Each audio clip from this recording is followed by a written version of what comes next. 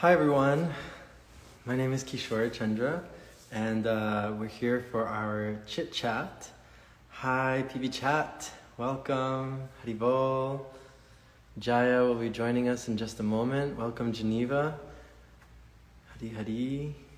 Okay, Jai Jagannath is here. See. Okay. Hey Jai, Howdy. how are you doing? Okay. Seems like it's been a while since we. Yeah, It's been a I had week, but it's it's like it's been longer. It feels that way. it does feel longer. I had to pause on Monday. I was just getting really like tired and I had a lot going on in my life, both like personally and like, just feeling kind of exhausted. And I think, I kind of want to talk about this a little bit because something that I've come to the conclusion to, it's just like, I don't know, I feel like there's a lot of things I want to talk about today, but it's like, for example, like in Hi Kavi. In ISKCON and in like devotee circles, something that's spoken about a lot is like devotee care and how we're caring for ourselves and how we're caring for each other, how we're inspiring ourselves and how we're inspiring each other. Because something that I realized like getting closer and closer to Monday is like, this is no joke, like trying to have a devotional life is no joke. Like it's really, really intense actually, like it's hard. I was talking with a person in my life, and we were just saying like, God, it's like, okay, we're trying to like figure out what we're doing with our life. Then we're trying to figure out like money and finances and all of this stuff. Then there's like health and just like maintaining this body in and of itself is just like such a chore, maintaining the house and maintaining all the things that need to go on here, maintaining your relationships with other people and like, like this. If you have if you have a personal relationship with someone or like a partnership with someone, like maintaining that is like a full-time job. It's like all these full-time jobs that we have. And then on top of just those like material things that we're doing, it's like, and I'm trying to be a good devotee, and I'm trying to chant all my rounds, and I'm trying to have good sadhana and like read and hear every day and like have inspiring sangha. It's like, it's it's a lot. So I kind of want to hear from you about that because I got to like a little bit of a breaking point where I was just like, this is so much, and then I kind of went into an extreme. I'm just being very honest here, where I was just like, I need to watch. I'm gonna be very honest with you all. I need to watch RuPaul's Drag Race in bed all day. Like that. That's what I did. And I was just like catatonic, just like completely gone, just like okay. And then I got myself back up after a day or two. Um, Or three or four. or Who's counting? I lost count. Let's just say I watched the whole season. Oops. Prabhupada writes he says this in many places, but in Shastra is also indicating this, that human life is a life of heavy responsibility. And my personal experience with responsibility is that it can be empowering and it can also be demoralizing. Mm, On the one hand, when you have like too much free time in your hand, and because you don't have sufficient amount of responsibility, then you go down. We've seen that. We know that very well. Idle mind is a devil's workshop, and the devil be at play. mm-hmm. On Mm-hmm. on the other hand, when you have just like a lot of responsibility, and the feeling of overwhelming responsibility, I think comes from not handling responsibility skillfully. Mm, And it's not like we've done taken tutorials or have exactly like responsible people in our lives to show us how to like skillfully handle responsibilities, especially when they're increasing in number. So the mm, other experience that I have with a lot of responsibilities is that it can be demoralizing. And mm, I think that happens again when it's not handled with skill. And so the result of that is also the same as not having sufficient amount of responsibility. mm, So yeah, it's a double-edged sword.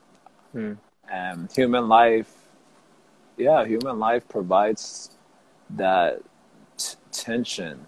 And like in the lower species of life, there's many verses like this I'm thinking of in the Bhagavad. But in the animal species, they don't, their senses and minds are not so developed as in the human species. Like, for example, we hear like this: the ego can see very far distances. Certain creatures have increased hearing abilities. But in the human species, all the senses are like kind of very active.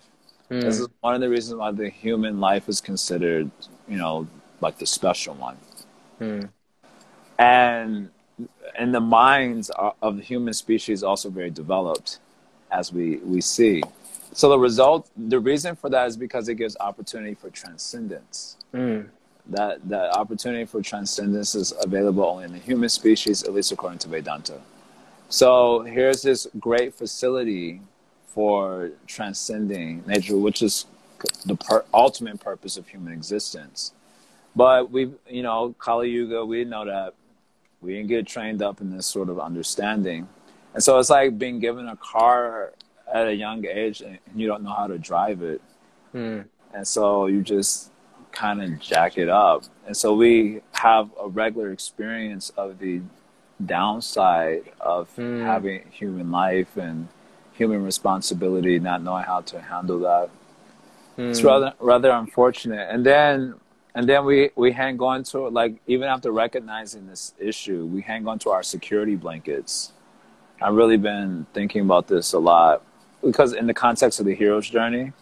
So with the different man sanghas, we're going through this hero's journey template, the monomyth, which is, I still think that's an amazing template of thinking about your own personal transformation.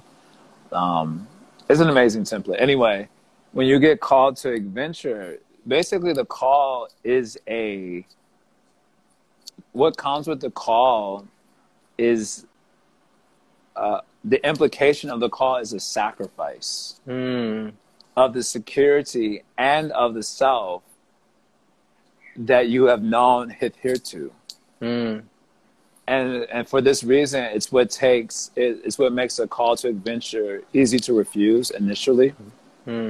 Like in the movie The Matrix, you know, Neo gets literally called from Morpheus, and y'all know the scene in the beginning where Morpheus is trying to help him navigate his office space because the agents are coming for him. And so Morpheus finally leads him into the one room. He has to like climb the scaffold in order to escape. So that's literally his call to adventure. But, you know, he was scared. I mean, of course, in the movie, it's like obvious because it's like a scaffold in a very high skyscraper building. So it was like if you know, one misstep and you're falling down a really long way to your death. And so he refused to call to adventure initially.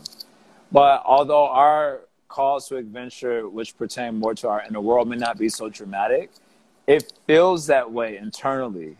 Because there's some sacrifice that is there, that's required. The implication of the call is a great sacrifice, basically, of the security and the self you've known hitherto. So my experience is that when the responsibilities are increasing, it's kind of like a call to adventure in a sense, and that is asking us to like step up and take charge of your destiny. But instead of doing that, we just grab onto our security blankets, whatever it may be, you know. And this particular example you gave was RuPaul, but we all have our security blankets that we grab onto. You know, the thing that makes us feel okay, even though we're neglecting something extremely important. Yeah. It's really interesting. Something just came up for me when you were speaking in regards to security blankets, because as we all know, you know, a new president-elect was kind of projected or whatever, yeah. And everyone is celebrating, it seems. Well, not everyone.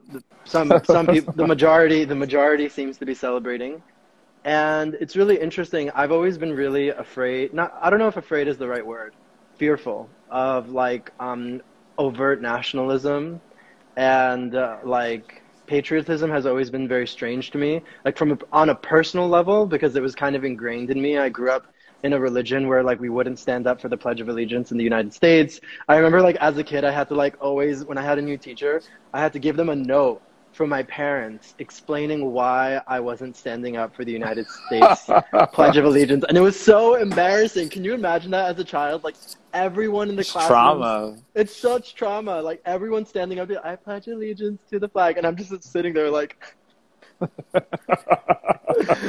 anyway, so I have like an ingrained bias of like, you know, weird nationalism and that kind of stuff.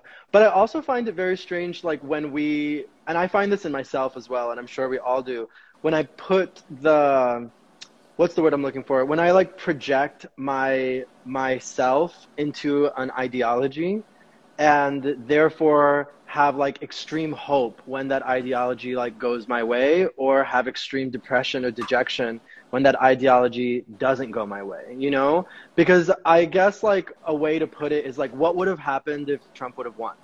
You know, like what would have happened, you know? And it's We know like, what would have been happened. The cities would have been lit. I know, and not the positive lit. I know, but I'm talking about on like on a personal level, because Yeah. it's like seeing that rejoicement and whatever. Of course, it's super exciting. You know, it's very nice to see people in the streets with the American flags and just like, woo, America, like, yes. And then everyone all over the world was like, yes, it's great. But I feel like that's like a very big, like macro example, but I feel like we do that in our life on an everyday basis as well with things that we project outside of ourselves. I got my paycheck. Yes, you know, like No. I feel good now. It's the weekend. Yes. Woo, it's Friday. I'm going out with my friends and we're going to kiki and party. Woo, yeah, you know, whatever. But it's like all those things externally, whether it be like a weekend, or whether it be like me getting a bonus, or whether it be like my candidate winning, or whether it be my drag queen winning on RuPaul's Drag Race, you know, like whatever. And it's like I feel then like this you know, this emotion through that's just like, yeah. But it's like, at the end of the day, my problems are still there. You know, like my discipline is still there. My lack of discipline is still there. I remember I sent you this meme, Jaya. I can't remember. Do you know which one I'm talking about? The one that was like, I kind of want to find it, but if I pause it, then I have to pause it. But it was something along the lines of like, you know, all the candidates and all the things and all the movements could be happening outside of you. But at the end of the day, it was kind of a savage meme. It was like, at the end of the day, if you're lazy, nothing's going to change. Right. And I was just like, I laughed so much when I saw that, because I was just like, yeah, you know, like if I am internally just like. Yeah, basically what I'm hearing from you, sorry, I cut you. Yeah, no worries. My bad. Basically what I'm hearing from you, and you're using this example, is that I saw Sheev's comment was mad funny, right? Are you looking at Sheev's comment? Yeah, I'm looking at Sheev's comment. If someone has the national flag outside the house and it's not the Olympics, you know they're racist. What I'm hearing from you is that people, in the example that you gave, oh, my candidate won, now I'm happy. Yeah. So that becomes a security blanket. Yeah. Because it's not that you're, like, there's no actual impact on your personal life. Yeah.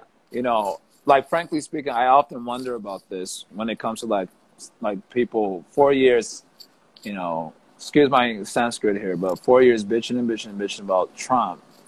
And I really want to know, how did his candidacy practically impact your life? Like on a day-to-day level, or a month-to-month level, or even throughout the whole year.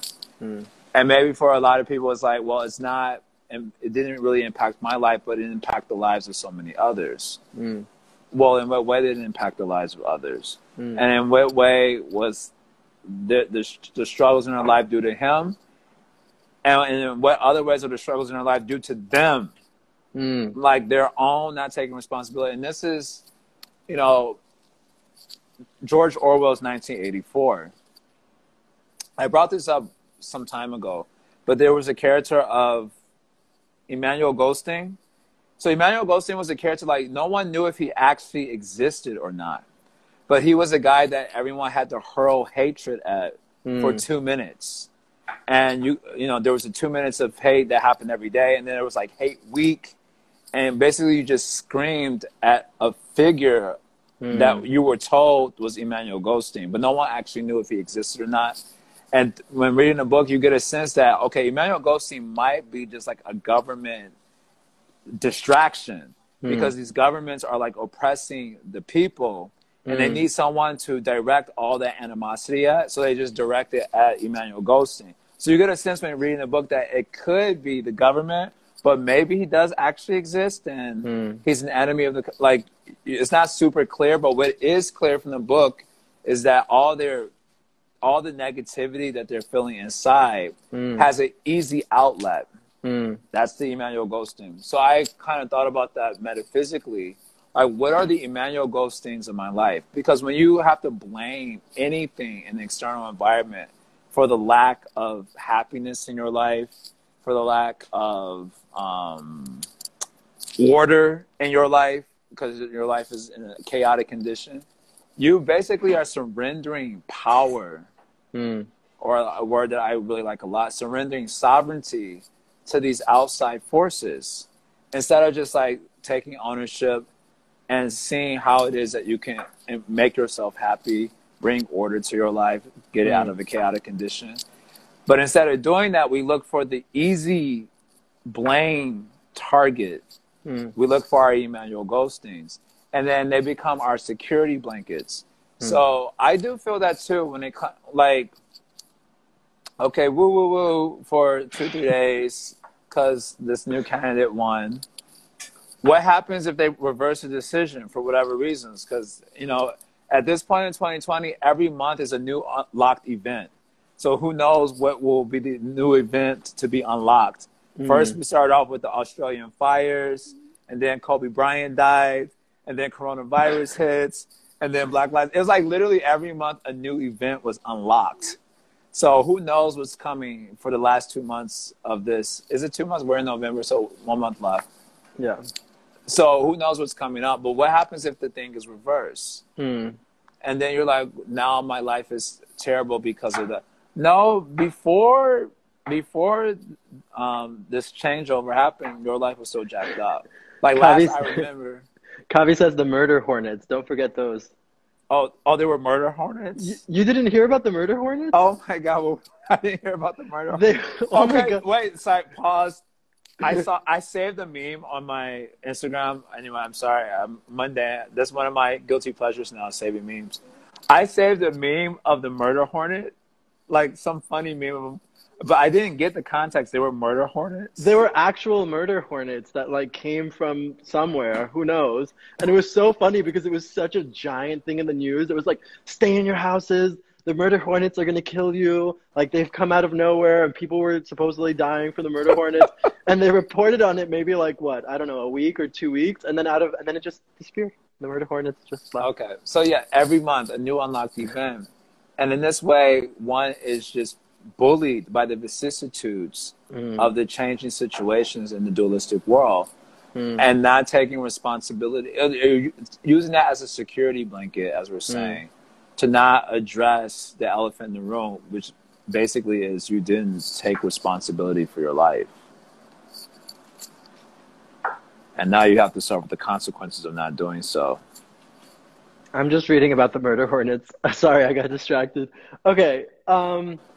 Yes, and I think my mind right now is very much in the first chapter of the Bhagavad Gita, because I started a Bhagavad Gita group that I'm facilitating, and it's really nice to be able to... subtle plug. Okay. Well, this is our platform now, so we can plug whatever we want, okay? You can plug your thing, I can plug my thing, we can plug whatever we want, okay? But anyway, I was really interested in going through like the archetypes of the 3 characters in Bhagavad Gita. In the first chapter of the Bhagavad Gita. So you have the blind king who's like usurping the kingdom. You have the son of that blind king who's kind of like starting this war, Duryodhan. And then you have Arjuna. And it's really interesting because even though Arjuna is on the side of Dharma, he kind of like, haughtily tells Krishna, like, take me to the middle of the battle and let me see these evil people who I'm going to fight against and like this. And I think that that's such a good example because sometimes in our life, like those security blankets make us, like convince us into thinking that we're at a certain position, but we're actually not. You know, it's like those security blankets make me think like I can deal with all of this stuff going on in my life, all these responsibilities. Just keep on piling the responsibilities on because I have my security blanket, whether it's my binge watching Netflix or my candidate winning or like whatever. We have so many security blankets. So I feel like Arjuna was like his, you know, false ego, basically, his pride of just like thinking he was on this great side. Take me to the middle of the battlefield and let me see these evil, you know, people that I'm fighting. And then once he was actually confronted with the reality of what was happening and like the visual reality of what was going on, he was fighting his cousins and his grandfather and his military teacher and all these people in his family, and he saw them, he had like a nervous breakdown. And then on top of that nervous breakdown, I thought it was so interesting that then Arjuna tries to like kind of fight Krishna on it a little bit. He's just like, no, I'm not going to fight. And these are the reasons why. And it's going to be like this. And the family's going to degrade. And we're going to, you know, incur sinful reaction. And we have to be compassionate and all of this stuff.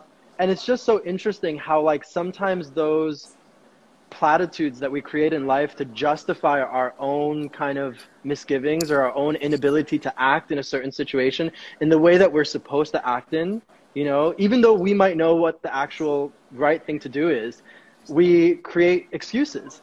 And, you know, Krishna, of course, that's how the Bhagavad Gita starts. And Krishna's like, okay, let's get to work. Like, this is not. And I thought it was so interesting because many people, I was teaching this Bhagavad Gita to like a lot of people who had never read Bhagavad Gita, or I had a lot of students who like have read it before and they were really confused. And they were like, yeah, I'm really confused as to like why Krishna is like making Arjuna fight. Like, shouldn't these arguments that Arjuna is making like sounds great, you know, like non-violence and compassion towards others and like this and like this. And I was like, yes, I know, but this is not the actual issue, right? The actual issue is Arjuna's attachment. We're going to get to it in chapter 2, don't worry. But I guess the example, I'm going to end here. I guess the example that I'm making is that like we are that Arjuna in so many moments in our life. Yes, at the beginning of the first chapter of Gita, where we're just like making excuses, we're launching ourselves into situations based off of like a uninformed or ignorant place, because Arjuna was also suffering from ignorance, right? And we like think that we can do all these things, but it's like we actually can't. And then when we're faced with a thing, we have the nervous breakdown, and then we look for the security blanket of like, you know, oh, well, this reason, this is the excuse, and that's the blame, and this, whatever. And we really do need that, you know, we need Krishna. We need Krishna in our life, but we need that person, whether it's directly Krishna, whether it's Guru, whether it's Sangha, whether it's a friend, to be like, you know, we've talked about this a lot, holding us accountable to being like, bro, all of this is nonsense. All of these excuses, all of your security blankets, it's all nonsense. And actually, like, this is it, you know? Yeah, we need to be exposed, essentially. And there's nothing like the truth to expose us to the reality of what we are, what we need to be becoming, or what we're neglecting to do. So, yeah, that's why I like this language a lot, this call to adventure thing. It's confronting, as it is also promising. Because a call to adventure it's the potential of manifesting your great power, your great glory, or winning some great triumph. You know, so there's the encouragement of the call to adventure on the one side, but then there's the implication of it also, where you're being exposed for your starting point. Your starting point is the ordinary world is not good. I mean, this is especially true when you're talking about the call to adventure from, like, in terms of an inner life transformation sort of thing. Then you're not where you need to be inside. So on the one hand, the call represents this opportunity for glory. On the other hand, the implication is you got to really stop with the excuses and so on. I guess for this reason, to be honest with you, I don't know, like, just going back to my candidate one thing this week, I'm like so peeved, to be honest with you. But I've been a good boy because it's Kartik. I'm not making pettiness on Facebook like I normally do. But I had a really good one too, but I really held it in and was not petty about it. But I'm like, what is it to be excited about? Mm. Okay, so you're kind of wrong, but like a lot of us, and I'm calling myself out too when I say this, a lot of us are still going to be doing the same dumb shit for the rest of the year, not correcting ourselves, not making any headway in our progress. Like a lot of the people. Okay, so a lot of us here on Chit Chat or whatever, we have a little bit of sadhana, we have a little bit of awareness, but we're trying to improve our lives, our inner world to some degree, or to a large degree. But a lot of the people at these parties, they not like that. The same bad habits that they had when Trump was around gonna be the same bad habits they have when this new candidate is in there. And like, what is it to be excited about? You're still gonna be the miserable person that you are now, unless you are actually inspired to take responsibility for your life and improve it. And that has nothing to do with any candidate. And to be frank, I want to go as far as to say it really has nothing to do with what happens to you also. Because I have friends who have been, for example, molested and raped. That's just to give a very heavy example. I have friends who have been molested and raped, and they're flourishing. You know, they didn't allow that. They did what they had to do to get through trauma, but they didn't allow that trauma to be excuse for not flourishing in the right now. Maybe the traumatic experience created challenges for them that others, challenges that we didn't have to face necessarily, and coming to a position where they can flourish. But if they're not flourishing, it's still their fault. Their being molested or raped is not their fault. So I'm clearly saying that, so don't misquote me here. But if you're not flourishing, that's on you.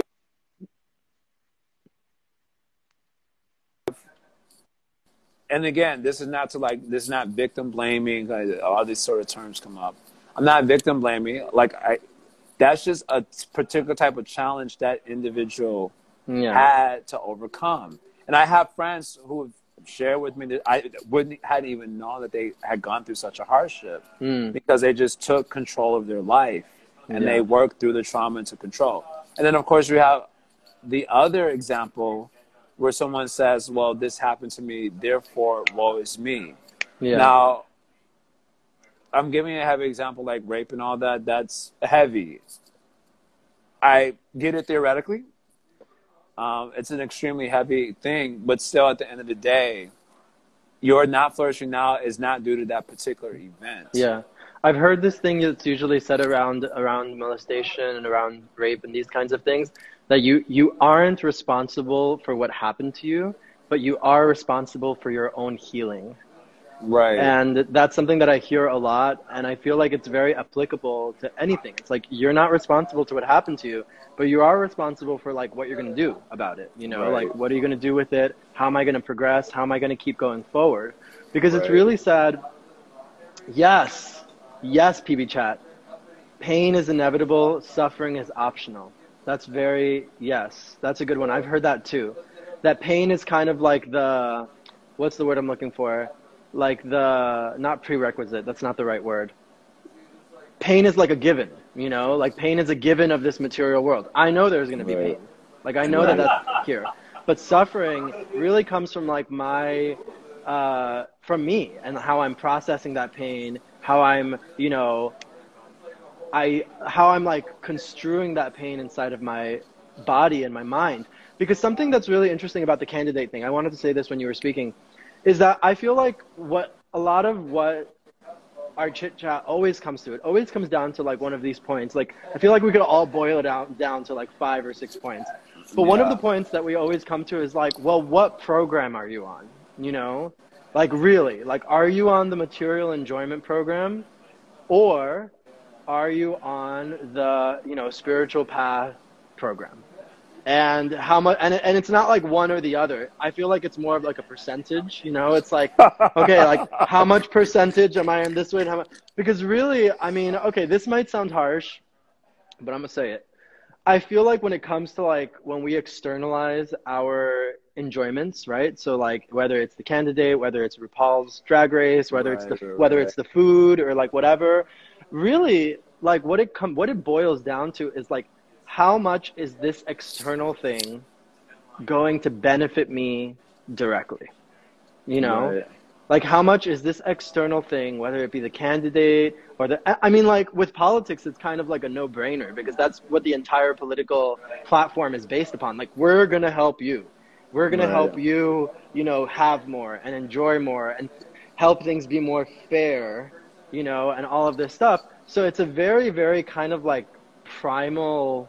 Politics is really primal, actually. It's a very primal thing. It's like, I want things. I want security, I want food and water and money and the ability to enjoy. And now there's this supposed person in power who's going to like help me get those things, you know? But it's like, okay, that's fine and dandy if you're on the material program. It's like, okay, I'm on the material program and I want to enjoy. And this candidate is telling me that I can have fairness and justice and tax breaks and housing and all of this stuff. And all of that stuff is going to help me like, you know, we like to dress it up with pretty language. All that stuff is going to help me have affordable housing and like, Right, you know, right, and right. like, you know, access and like all this stuff. No, it's your ability to enjoy this material world. Like that's what it comes down to like put yummy food in your mouth and like sustain yourself and have a family and like whatever. And there's nothing wrong with that. I'm not saying that like we shouldn't do those things. What I'm saying is that like on the spiritual program, you've mentioned this various times in Chaitanya Charitamrita, there's so many like subjugation of the Muslims on India, and there's so many killings and wars and this and going on, and you don't really hear of that being so much of an obstacle for these No. saints. You know, you don't really hear them like going into like, let's change the system and let's do this and let's do that. It's like, no, their Hari Bhajan was the most important thing, and they didn't really let it get in the way. Wait, I need to see what Madhavapuri said. I've decided, I've decided I need a 12-step program. I'm like holding it in my laptop while you're speaking. Oh my God. Yes, Madhavapuri, the addiction needs to It needs to end. end. I feel like that would be a really good spin-off of Chit Chat. 12-step program. That could be our next Friday chit chat group after we finish Ajahn Oh and my Tinkit. We can God. do 12-step program for the material world. Krishna. So anyway, I forgot what I was saying. I lost my train of thought. But yeah, basically that. Yeah. Another point we always come into just because of the example that you gave about people saying affordable housing, this, that, and the other material program. I often Sorry, okay. I just wanted to end it by saying that the material I remembered what I was saying. The material circumstances, they are going to constantly be changing. And how can my spiritual life stay like steadfast and resolute? I mean, that's the purpose of our spiritual life. Like that's what we're Yeah. learning. That's what we're learning in Bhagavad Gita. That's what we're learning in Srimad Bhagavatam. Like, how do I stay steady in my bhajan to Krishna as the vicissitudes of this material world play out, however they're going to play out, you know? Not my spiritual life is dependent on the material things. Because Right. if that's how I'm approaching my spiritual life, like it's going to be real not pretty. It's not going to be Yeah. pretty. Well, just the need to emphasize, okay, when we say spiritual life, you know, the need to address your inner world, you know, even for people who may not consider themselves necessarily spiritual or into yoga or something, but the need to address the inner world. Yeah. I'm thinking about one thing that I've heard as a talking point in I guess the political sphere is that people need more money because when people are poor, then they commit crime. And so because of the poverty, there's so much crime. And I'm like, are you sure it's just poverty? Because as far as I understand, a lot of these big bankers and so on, they doing hella crime. And they got plenty. They got more than enough to sustain themselves and whole countries. And they're doing a lot of crime too, like a lot. And the only reason we don't hear more about it is because they own a lot of people who could speak up about it in the mainstream sources and so on. So I always found it like interesting, like poverty is really the cause of crime. I'm like, there are a lot of poor people in India, and I'm thinking like sadhus now, they don't commit crime. Like poverty is not a cause of crime. Now, I get the idea that when humans become desperate, a desperate humanity can do some crazy things. But crime as a result of poverty, I'm like, no. There's something in the inner world that leads to these sorts of things happening. And then the conditions just kind of shine light on the situation of the inner worlds of those individuals. And so the same greed or lust that exists in the billionaire who's doing all sorts of crime, even though he has plenty, exists in the impoverished man also. Yes. And there's something that needs to be addressed therein. But we have a culture that keeps us preoccupied with I use this language a lot now. It's Book of Dharma language. Well, I think it's language that comes up in a lot of places. The horizontal dimension versus the vertical dimension, of life. So the horizontal being what happens to you, and the vertical being what happens within you. And so we don't have a culture that emphasizes the need to go within and move up on the vertical dimension towards the more idealistic you that exists at that high point on the vertical dimension. The secular world especially keeps us occupied with the realm of what happens to us, which is completely beyond our control. So when you are preoccupied with what is beyond your control, you neglect the inner instrument, the inner world, and you neglect to move up in the inner world. And that way you go down, because everything moves towards the lowest point. When you're not moving in the positive direction. And this way, it just becomes like annoying to hear. I mean, I get it. I'm human.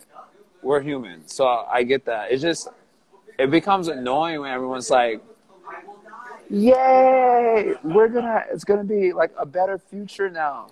I'm like, honey, we've gone through about 4 or 5 presidents. Ain't shit changed.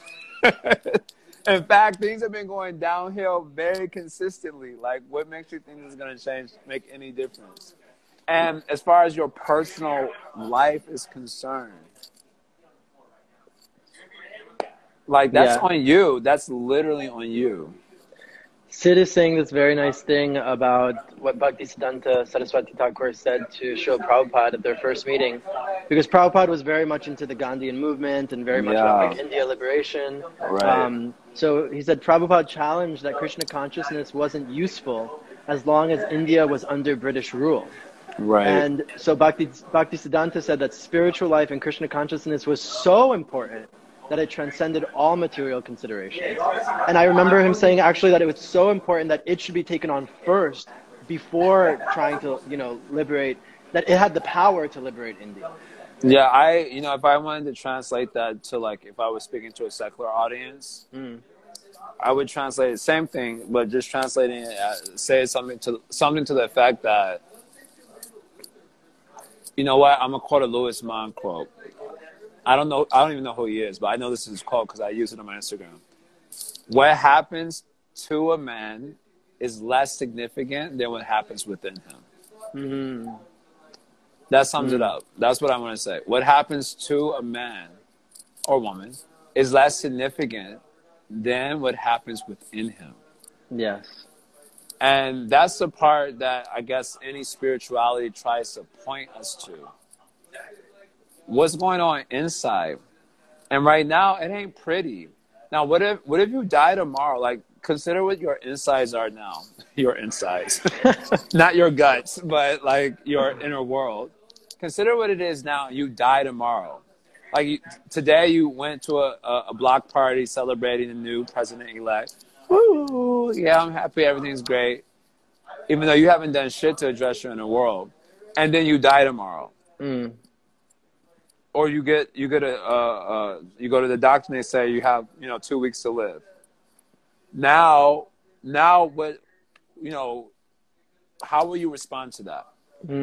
Like, really, like, honestly think about that. You having the block party, ooh, everything's gonna be great. The world's changing for the better. Love wins, blah, whatever. All these like BS slogans, and then you get the call that you're gonna die tomorrow, because that death thing is always hanging over our head. It's always hanging there. So suppose you get the thing you're going to die tomorrow. Now think about the state of your inner world right now. and you're face to face with death. Let's say 2 weeks. You got 2 weeks to live. You got 1 month to live, whatever it is. And think about the state of your inner world. Would all the president-elect and all, would any of that even matter?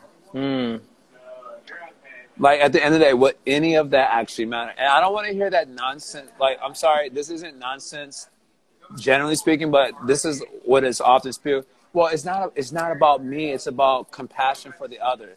Honey, I know you're not thinking about the other most of the time. If you get that call that says you're going to die in 2 weeks, I don't think you're going to be thinking about the other too much. And they certainly ain't going to be thinking about you. So let's keep it real. Like, what, I don't know how else to say this, but how would you process that? Like, you've neglected yourself for that long, and now you're about to die. I like what Shiva's saying. The fitness philosopher is saying at some point the travesty of neglect and misidentification internally will manifest outwardly. Yeah, so poetically put, much better than how I was putting it.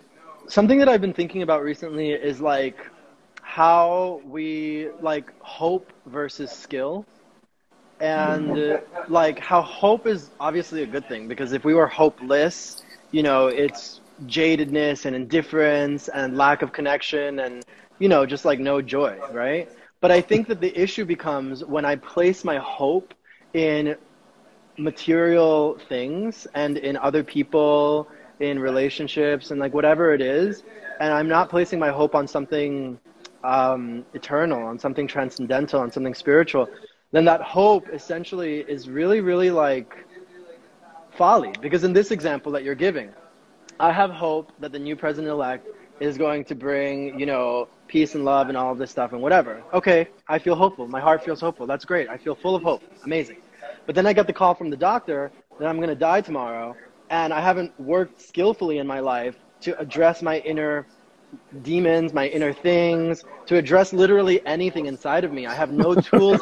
I have no tools in my tool belt to deal with that, because I've externalized that duty by having hope on the president-elect or hope on the relationship or hope on the person. And therefore I'm going to die miserable and sad and scared because I don't have any tools in my tool belt, you know? So I always feel like that hope and the skill needs to like be really kind of like on par with each other. And the hope needs to be like in something that's not like, you know, some person who could like do a switcheroo all of a sudden. Right. It's like, we've seen that happen all the times. I'm the president and I'm going to like deliver this country out of its economic whatever. Oops. Oops. I stole up. like the last one. I stole like the last one. Right. Oops. There. I stole from everyone. Hope and skill should be congruent. You know, I'm reminded of a Bhagavad verse where it says, people who don't know their self-interest, Natevidu Swartakate Vishnu. Then this word is true, they're ashaya. They have bad hopes. Or they have false hopes. And then the language after that, Durashaye, Bahir Arthamanina. And Bahir Arthamanina means this is how Prabhupada translates it. They take too seriously external things. Bahir Artha, so Bahir means outside, and Artha means value. Manina means to like, you know, deliberate on it. All their deliberation is on external values. And then they're left bankrupt at the time of death. You know, and spiritual life is about not ending up bankrupt. Forget the time of death.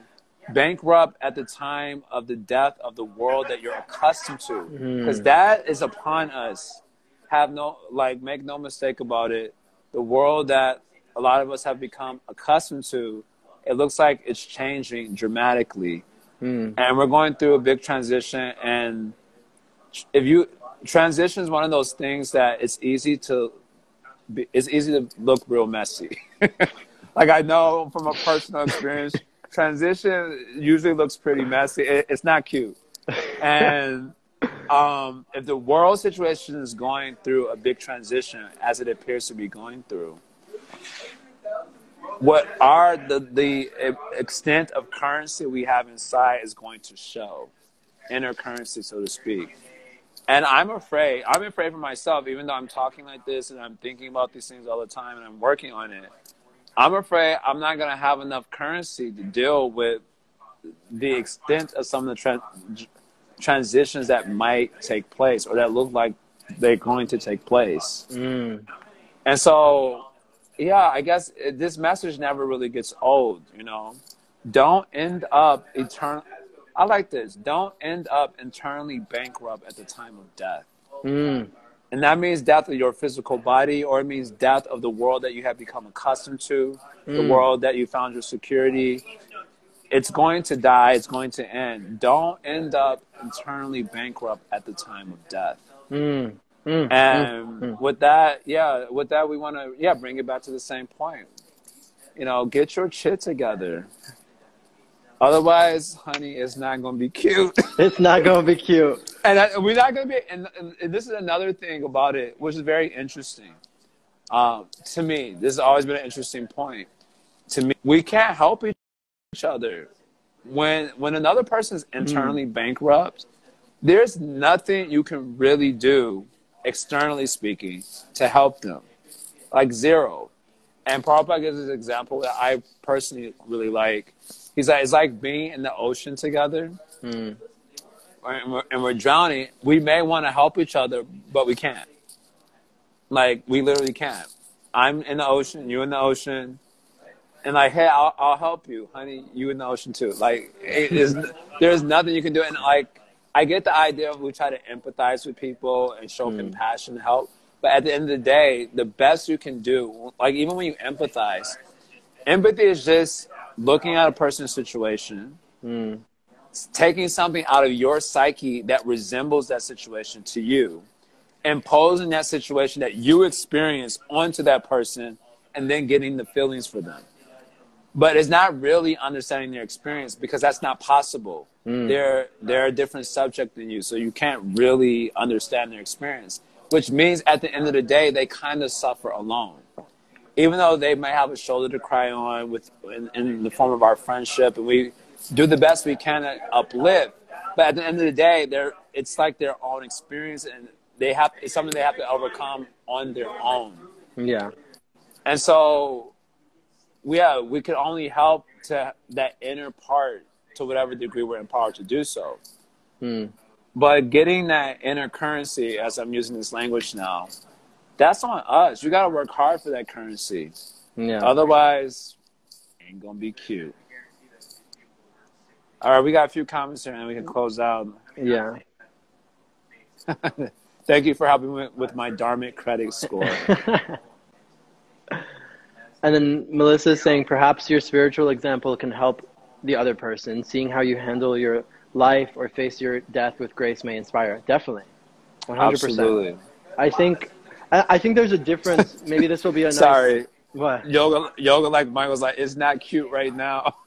It's full of hate and violence. Right. Well, to Melissa's point, I think it's interesting because it's like taking inspiration from someone who I see as like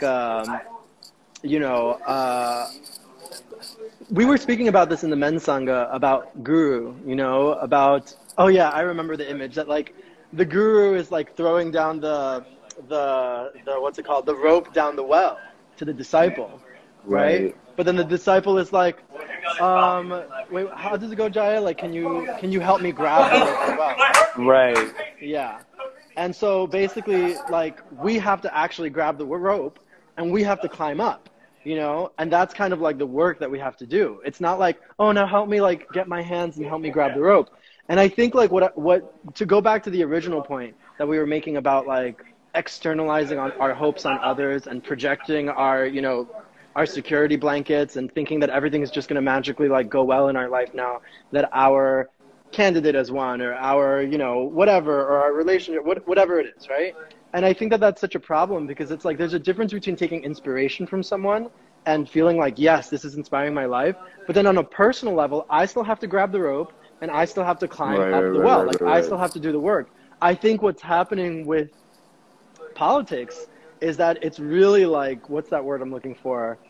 It's really, really like just overly like fanaticized, for lack of a better word, to the point where it's like, no, this is actually going to fix all my problems, you know? Right. Like, this is actually going to, like, make everything better and lead my life into a better place and whatever and this.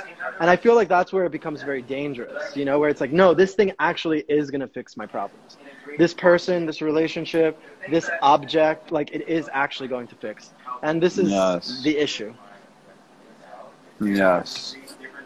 We can title this one. I'm going to don't end up internally bankrupt.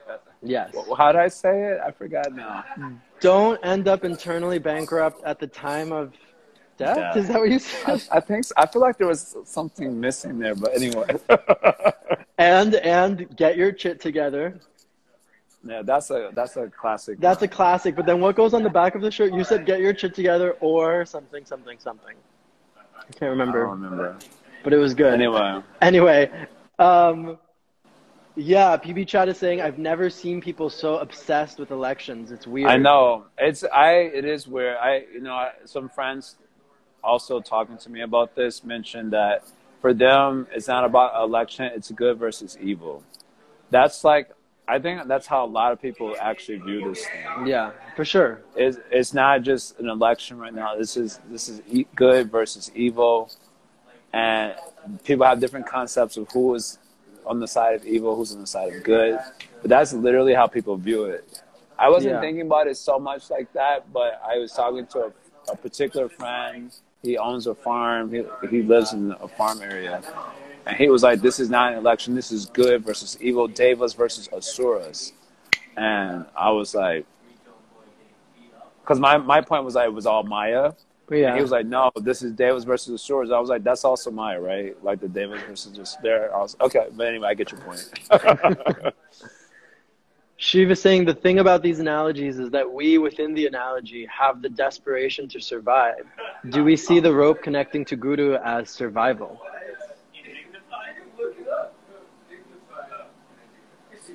What do you think, Jaya? I'm thinking about it. Yeah. So the analogy is we're in the well and the guru throws down the rope and we want to survive. And so we grab the rope. So the rope represents our survival. But I guess where this analogy falls short to where you would have to explain it is that a lot of us don't view our spiritual life as important as we view like a threat to the physical body. Yes. Because the nature, and Srila Bhaktisiddhanta, this is actually a statement of Srila Bhaktisiddhanta, I'm paraphrasing, but he said the nature of disease is that it prevents recognition of itself. So in other words, the disease is ignorance, but the nature of it is that it prevents recognition of itself. So we don't really know that we're in ignorance. And so survival for us means like my material body, my material goods, my material everything. That is what has to survive. And we don't think about our inner world with the same intensity. We don't otherwise, for example, I heard this with many people, and I'm not suggesting anything here, but I'm just giving this as an example that comes to mind, where we were like, I don't really have good association. And I know in Bhakti, good association is essential. What should I do? And I've often given the answer, move. Like, if you think, like, if your spiritual life is that important for you, it's like, then move. Like, what's the harm? That's impractical. That's what, so we don't normally give that sort of answer because that's just impractical. But if you had to move because your health was threatened and you had to, like, go, there's only one special hospital that's in this country and you live near it, then you just uproot your whole thing and go there. So that is ignorance. I mean, that's probably not the best example because it sounds insensitive. But I'm just saying that's kind of the function of ignorance, that we don't view the survival of our inner world with the same intensity as we view the survival of the outer world. And as a result, we tend to remain kind of lackluster in our doldrums when it comes to the inner, like, movement and force and responsibility. And so otherwise, if we view the rope as our survival, and that rope is Krishna consciousness, and that's what really has to survive, that I better grab the rope. And if that means I have to let go of things in the outer, again, the call to adventure, the implication part of it, like that means letting go of some of the external world part, then yeah, we want to survive, we want to live, we want to thrive in our world. So yeah, we would have to. Okay, I got a perfect answer. Reply. Thank you. Well, on that perfect answer, oh wait, Yoga like Mike, I'm moving to California soon for the sole purpose of surrounding myself with devotees. No sadhu sangha in Vermont. Association is so necessary. That's good on you. That's amazing. That's really, really nice. I think that's a great thing to do. But anyway, everyone, today was such a nice episode with you, Jaya. It's nice to be back. So as you all know, we're here almost always here Monday and Fridays at 6 p.m. And then on Fridays, we have our Zoom call that we do, where we read James Allen, As a Man Thinketh. And that's really like you can join in at any time because it's just so powerful and so meaningful. So if you want to join, reach out to me and Jaya. And then also remember that if you miss any episodes and you want to hear, it's on SoundCloud, it's on Apple Podcasts, it's on Spotify, I think. It's there. Yeah, it's there. So you can tune in there. Oh, Melissa's asking when is Bhagavad Gita. DM him. That's another separate thing. DM him. Melissa, you can direct message me. It's on Sunday mornings. Send me a direct message. Okay, thank you everyone so much. Haribol, thank you Jaya. Haribol, good night.